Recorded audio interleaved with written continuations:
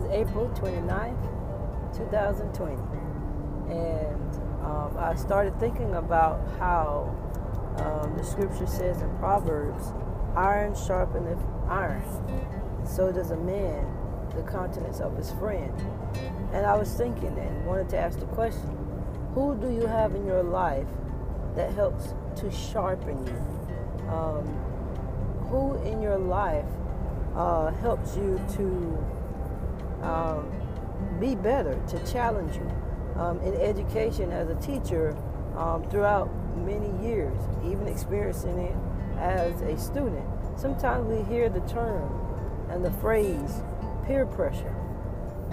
But also, as I said before, I like to think of ways to be more positive and more optimistic. So I often ask my students and challenge them, where are the friends, the positive peers, or the peers in your life that pressure you to do the right things? Because when we think of peer pressure, we think of the negative connotation. But we need to think of the positive ways of how we can pressure each other to do the right things. And so I asked my students and I said to them, who do you have in your life that pressure you to do the right things? Who do you have that will challenge you? Where you say, hey, you know what? Me and my friends are challenging each other to see who is going to make straight A's, or who's going to make, the best, who's going to make the most points in their games. Or if you're in college and you're undergrad or graduate studies or doctoral, who's going to get the highest GPA for the semester?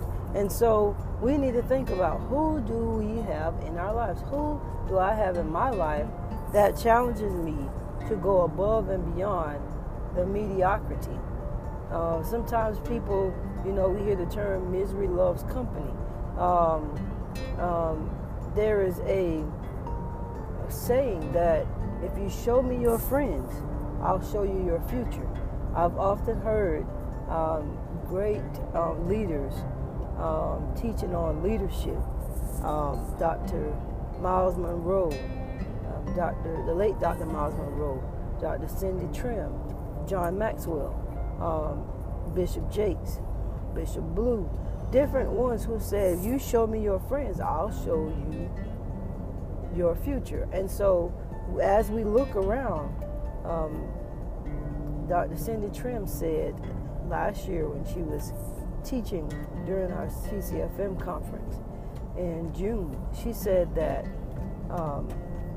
show me your 5 friends, the 5 people that are closest to you, and I will show you what you're going to be like, or what you're going to be like in the future, based on the 5 closest people around you. And I'm like, wow, that's amazing. And so we need to think about it. Who are my peers that pressure me to do great things? Who in your life, when you share vision, when you share dreams, when you share goals, they actually take it serious and they say, hey, you can do that. You can achieve that. You can accomplish that. Or do you have people, when you say that you are going to get a job, you're going to get married, you're going to make more money, you're going to invent something, you're going to write a book. If they say, who do you think you are? You're not better than us. You think you're better than everybody. That's what they think. But you have to make sure that you release yourself from those people. Or if they're people you really love, those are just conversations you don't have around them. Or you have little conversation as it relates to where you're going in life. If they say, hey, you're studying too much, or you're too positive, or you think you're going to achieve that? You're going to be a millionaire? Child, we grew up in the projects. Child, we grew up on the wrong side of the tracks. But the thing is this, you have to make sure that you're around those who sharpen you. When I was younger, We used to stay in an old wooden house. Um, the street that we lived on was called Jackson Street. And so whenever it would be in the wintertime, we still had a wood heater. We had developed from that house from a wood heater to kerosene heaters. We had to put plastic on the windows to when it was cold. Different things so that we could survive, and we made it. And so my uncle and different ones would go outside, and at times when it was getting cold, they would go and start chopping wood and cutting the wood so that we could bring it in. I really believed at the time that there was a Santa Claus because we had a chimney. However, that we would bring the wood in. But what I noticed is that as he was cutting the wood, the axe was getting dull. And the only way that the axe will be sharpened is if he put it in something that would help sharpen it, either the same type of metal or greater.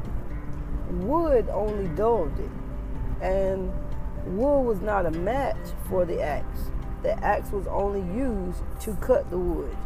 However, when it was time to sharpen or time to resharpen the axe so it can be used again, he had to use something, a metal that was greater.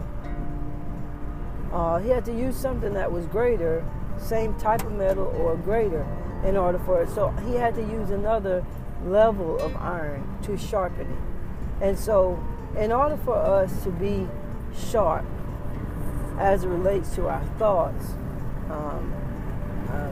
our actions, things that we need to do, how we implement things, we have to make sure that we are connected to people that will help sharpen us. Who in your life can you talk to about great ideas, about witty inventions, about revelations that you get from God, about prayer, things that mean the most to you?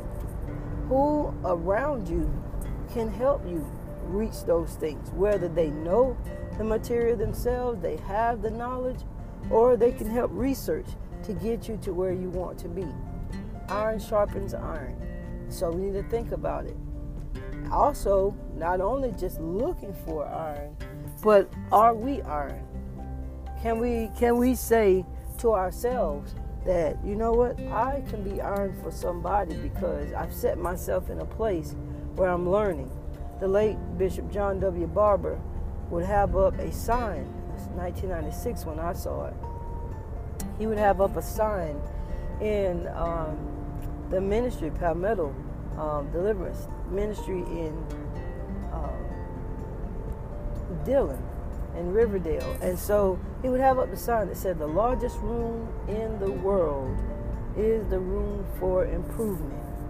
That is one of the most powerful